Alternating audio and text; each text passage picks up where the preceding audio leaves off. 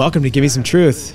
Mitch, is a big day for you because we finally get to announce something that you've worked so hard to accomplish, and that is that you are a newly minted certified financial planner. Congratulations, Mitch. Thank you. Thank you. So I wanted to kind of go into the whole process and what it all takes to get a CFP and what it all means, because, you know, there's a lot of different things in our industry. A lot of people have a lot of different things out after their name. And this is one of the crown jewels of the financial planning industry. And so I wanted to spend a little bit of time explaining what you have to go through to obtain your CFP, and then contrast it a little bit with some of your other studies as well. So just taking it down on a 30,000 foot view, Mitch, what is the CFP and what sort of credential is it?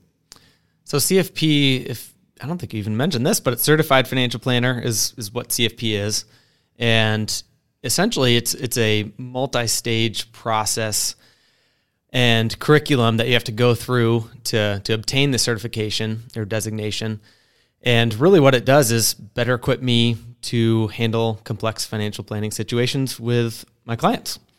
And it starts, well, my personal journey, it started probably 3+ years ago. Let's see, 2020. Yeah, we'll call it 3+ years ago, because I started when I was at Merrill Lynch, started studying, and then without getting too much of the weeds, and maybe we'll talk about this further in the podcast, but essentially there's 6 modules you got to pass and then ultimately sit for the CFP board exam. And I passed the board exam.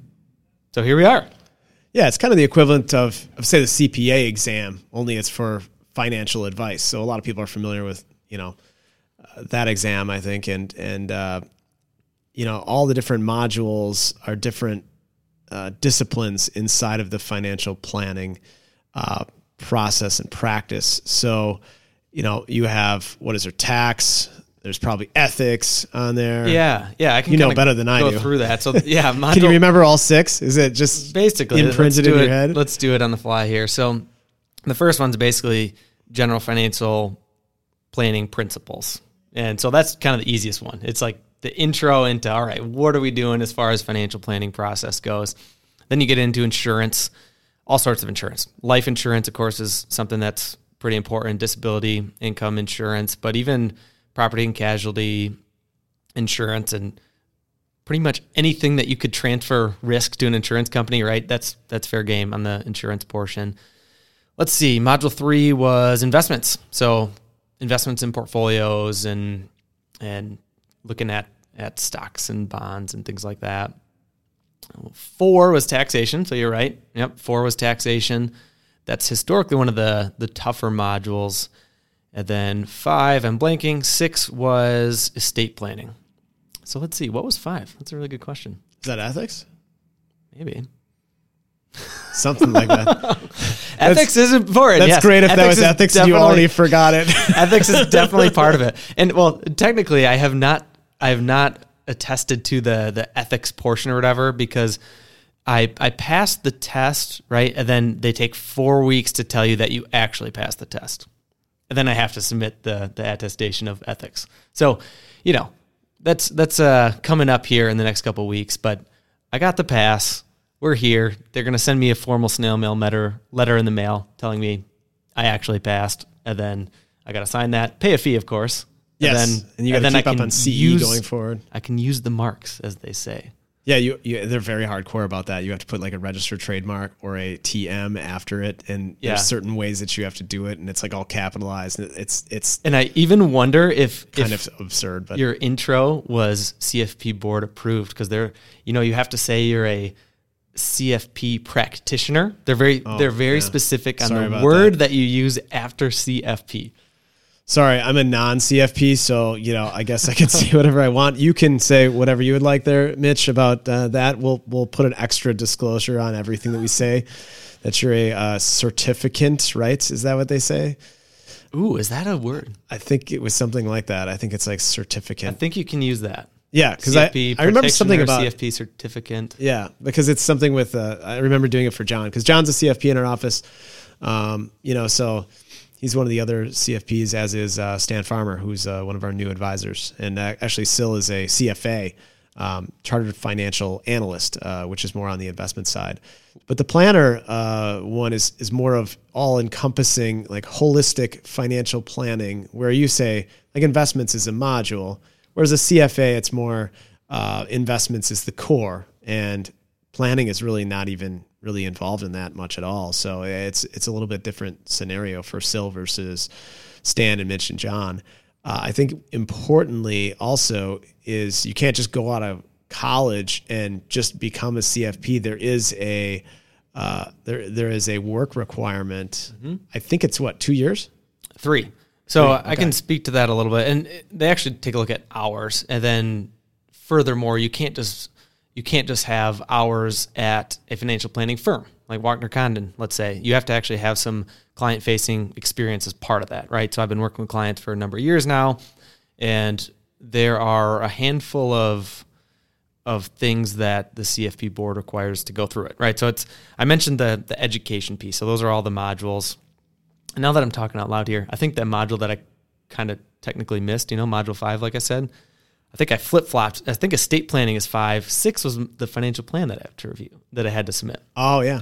So you do the education, you take a test each time. So you have to pass each test before moving forward, and then you have to submit a financial plan. And you have to do all that before the board exam.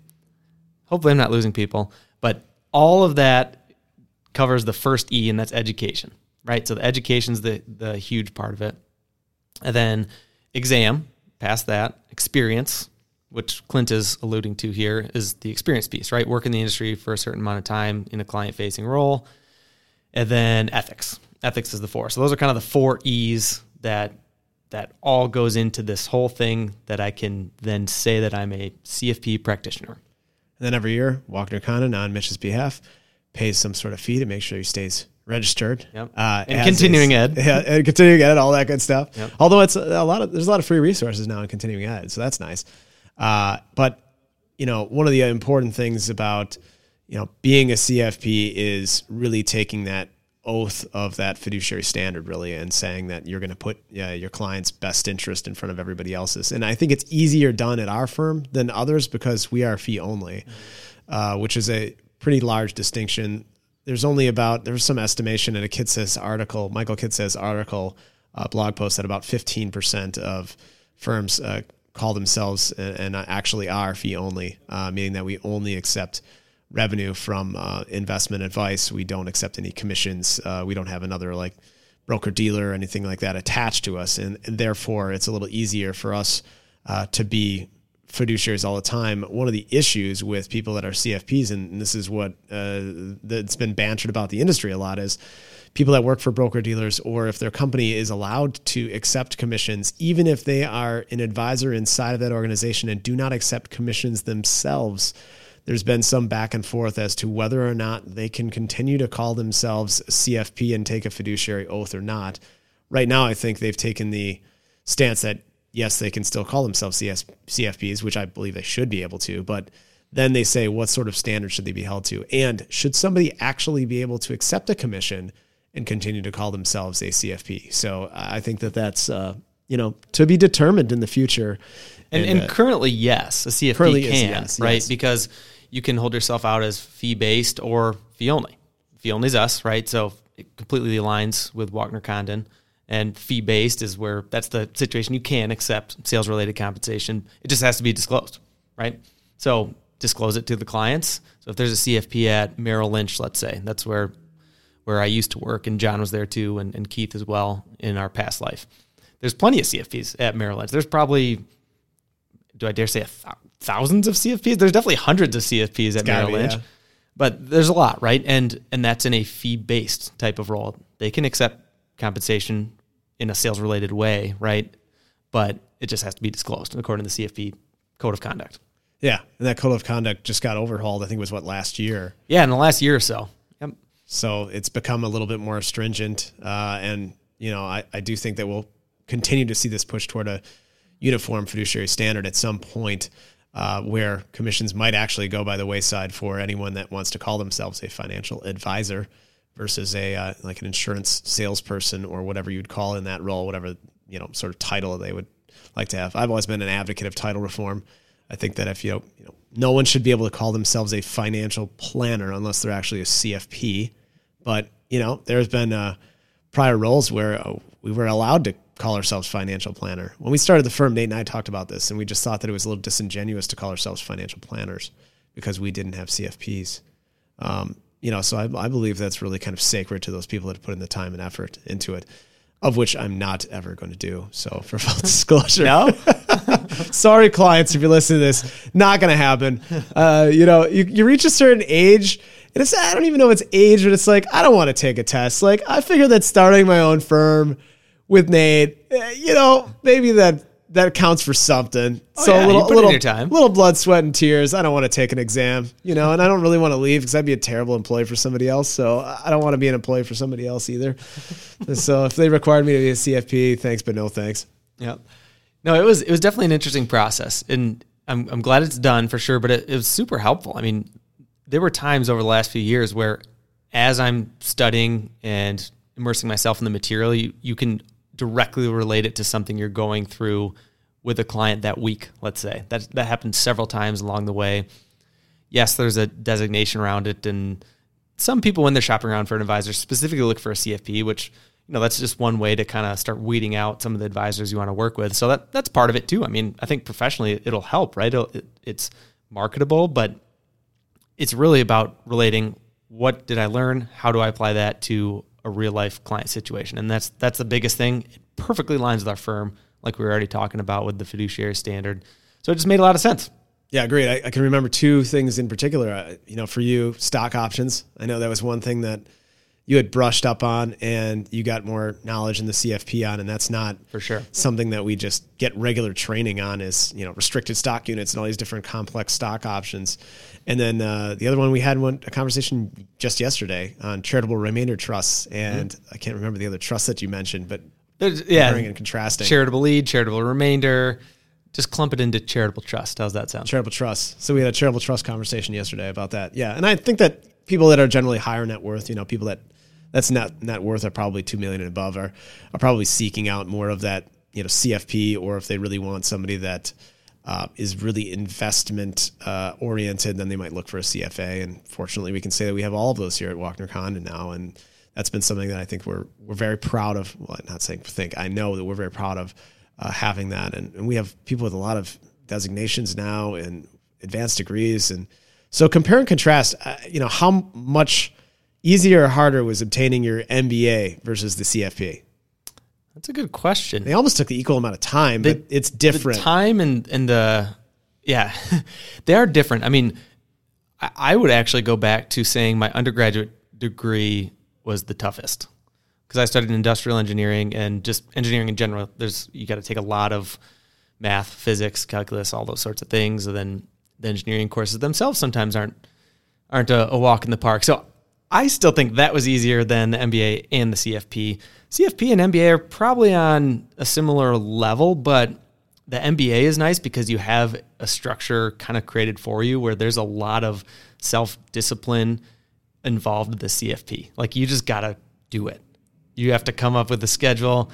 You have to commit. You have to get buy-in from your family, because especially the last 3 months, I'll say, just kind of the crunch time before sitting for the board exam, I had to tell Kaylee and also kind of ask for permission. Hey, is it okay that I study basically 3 hours every single night after the kids go down to bed?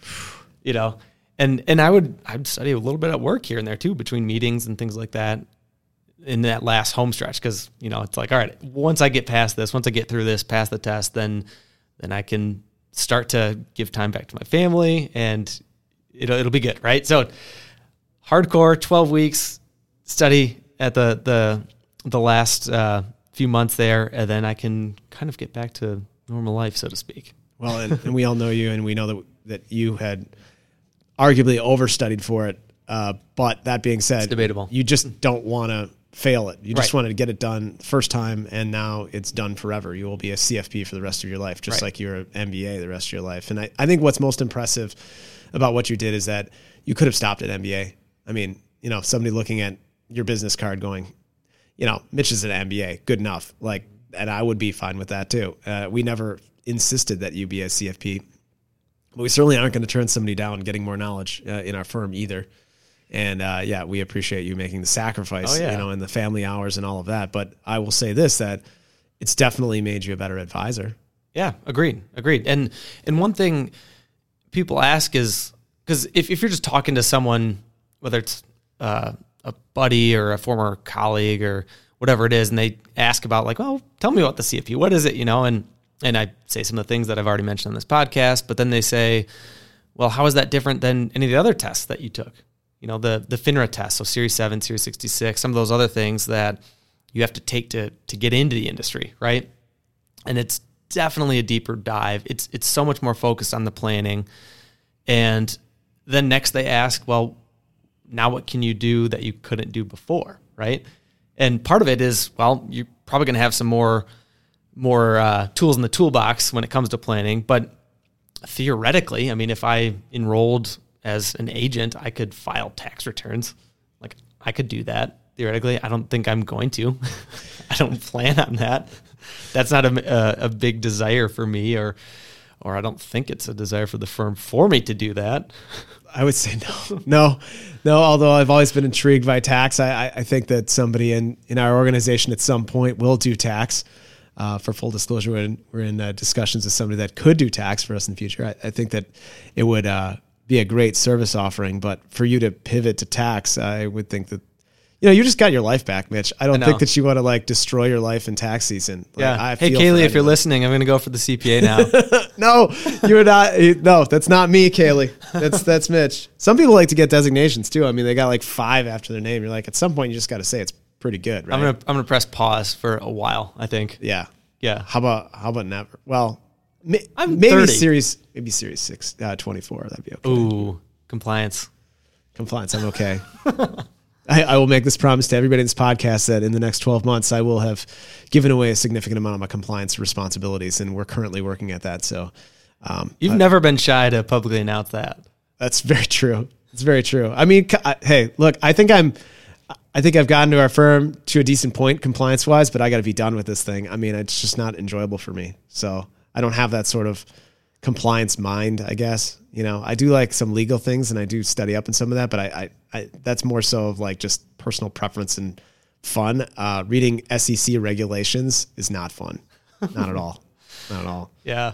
And related to the tax things, right? I'm not going to file your tax return, but when it comes to stock options, Clint, you mentioned that earlier, just knowing the taxation of incentive stock options versus restricted stock units versus well, here in town we have EPIC, right? You hear like stock appreciation rights, things like that, non-qualified stock options.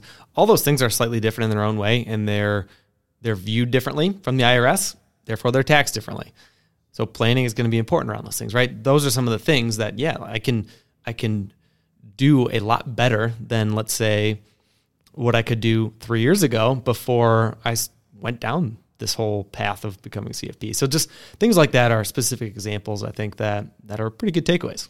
Well, yeah, it forces you to study and learn, right? It's, if it's not natural, we tend to, as human beings, avoid that sort of thing. And, we might use something as a reference guide and then forget about it. But if you have to deal with it and then you get tested on it again and again in your practice exams, in your exams at the end of the chapter, and then in the actual exam at the end, I mean, then you're going to commit it to memory. And so it's nice, at least for a few, maybe for a year, and then maybe it'll dump out of your head, but you can refamiliarize yourself with any of those concepts. And I do think that CFP is the most applicable test to our own job. It's definitely great. And it does do a good job of rounding out an advisor's skill set and then working on polishing up some of those weaknesses that we have, because I will tell you this, that we avoid as advisors stuff that we don't know well. So oftentimes that's taxation. Or if we didn't grow up in an insurance related background, like I grew up with MetLife around me and I learned insurance quite well. But a lot of people that come from a wirehouse background like Merrill Lynch, not as much insurance background in many cases, and they don't commit a lot of training resources to that. Whereas working for an insurance company who came from that, they commit an incredible amount of resources to training you on insurance. And, now I have certain views about certain types of insurance as a result of that. But I do think that the training is important for that. And CFP makes you train for that if that isn't natural to you or if you haven't gotten in your own training background. For sure. And the process covered all of those things, right?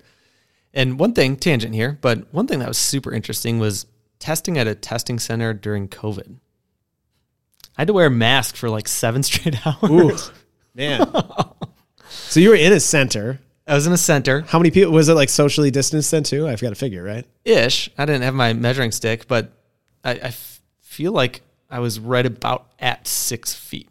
So I don't know if that was by design, but yeah, it was masked the whole time. You get a 40-minute break in the middle. The structure of the test is 3 hours in the morning and then 40-minute break where you can leave and grab a quick bite to eat or some water or whatever.